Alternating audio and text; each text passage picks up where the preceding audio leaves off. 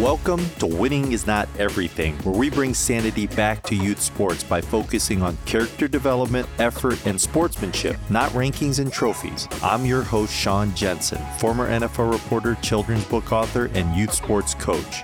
Extra, yup, we've got a bonus episode with Ruth Brennan Morey. Stay tuned to hear more from this remarkable leader, doctor, and athlete.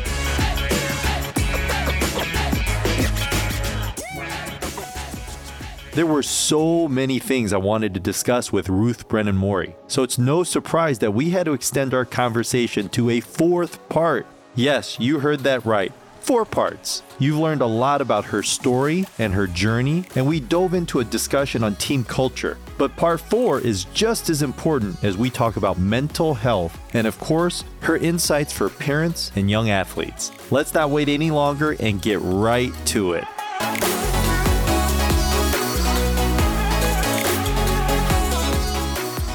One of the things that we've discussed is COVID, where young people are, and you coach 13 and 15-year-old teams, boys and girls, and you've got your clients that you coach as well. Where do you think we're at? What's the sense that you get with where young people are at just around mental health right now?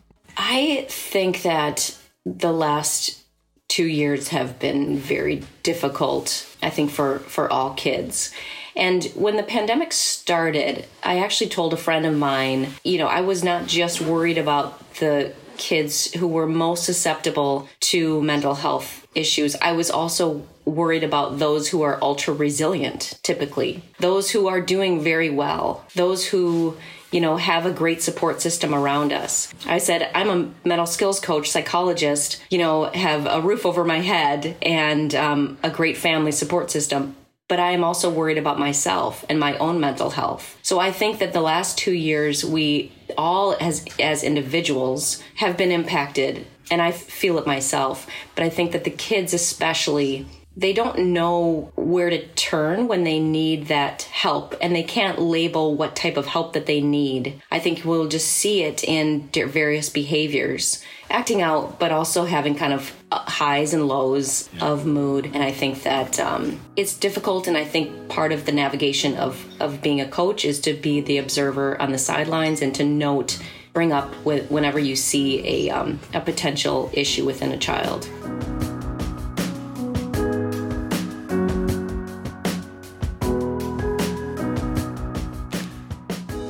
I'm sure you saw, but heartbreaking to see that we had 3 female college athletes over the last month and a half, and all so accomplished. And you hear so many of the same things. Oh, they had it all together and they were incredible teammates and didn't see this coming. What are your thoughts as a professional, as a doctor, when you see that sort of happening in light of this discussion that we're having?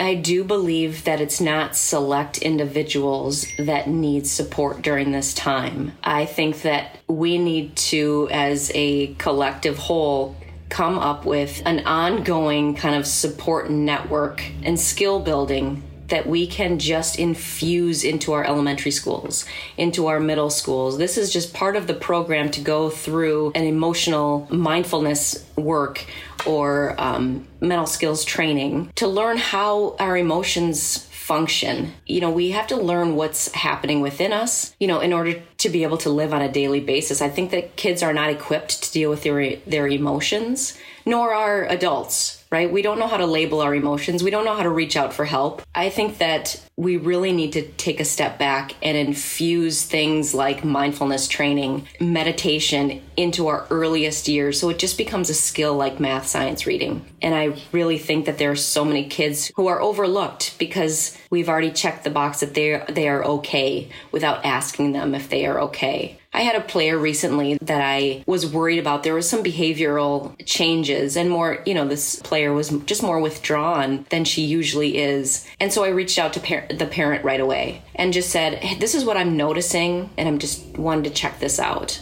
I think it's a responsibility as a coach to do that. And also just know that teens are going through a very difficult time right now, and that the structure has to be different. Infuse more joy into your practices, right? Knowing that they're going through a hard time.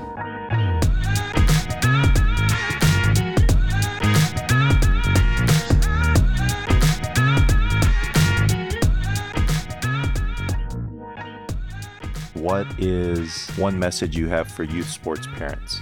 I think the message both goes towards the parents and the coaches, in that I firmly believe that parents are part of the team, and I treat them as part of the team. Our relationship with parents as coaches, I believe, needs to be just as solid as it is between us and their children, and continually nurturing the parent-coach relationship. I think that they trust coaches, but they just need guidance. They need guidance on how to behave on the sidelines. They need education on what is helpful for their child and why certain behaviors are not helpful.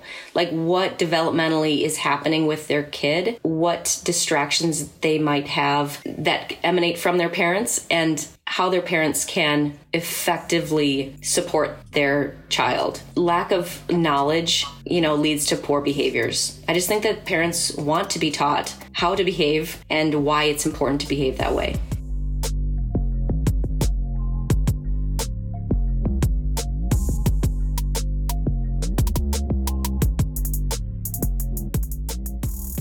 I was just sharing this the other day, but part of that challenge is right now with one of my kids' leagues is parents are required to watch some, 15-minute video about sideline behavior and interacting with refs and things. And, typically you'll have those type things available, or you'll host a forum to discuss that. But of course, the people who need it most are the ones who ignore it or don't show up, right? And I mean, that's such a recurring issue, that we have, not just around youth sports, but almost in anything, right? Anyways, the last thing I want to ask you, always ask my guests, what's one message you would want to share with kids who would look up to you? I think that the greatest thing that a coach can do for their players is to intentionally create the belief that the players have within themselves. I think that it is a coach's role to help them bring out that belief. But I don't think that just telling a kid to just believe or just have confidence is an effective approach. I do believe that a coach's role is to teach a child what confidence is and how they speak to themselves and what that develops over time if they keep telling themselves these things. And I think belief in oneself is the most important thing with an athlete's mental development. Well, Ruth, I really appreciate your time, your insight. It was so much fun talking to you. Thank you. Really, really appreciate it. Thanks for having me on, Sean. It was great talking to you too. Thank you so much for tuning into this episode of Winning is Not Everything. Please make sure to like the podcast and subscribe to the podcast so you can immediately get the latest episode. If you have any comments or questions, visit my website, SeanKJensen.com, and go to the contact page where you can even leave me a voice recording. Winning is not everything, but the 3 H's to be a real hero in life are hustle, humility, and heart. I'm your host, Sean Jensen, and we'll see you again next time.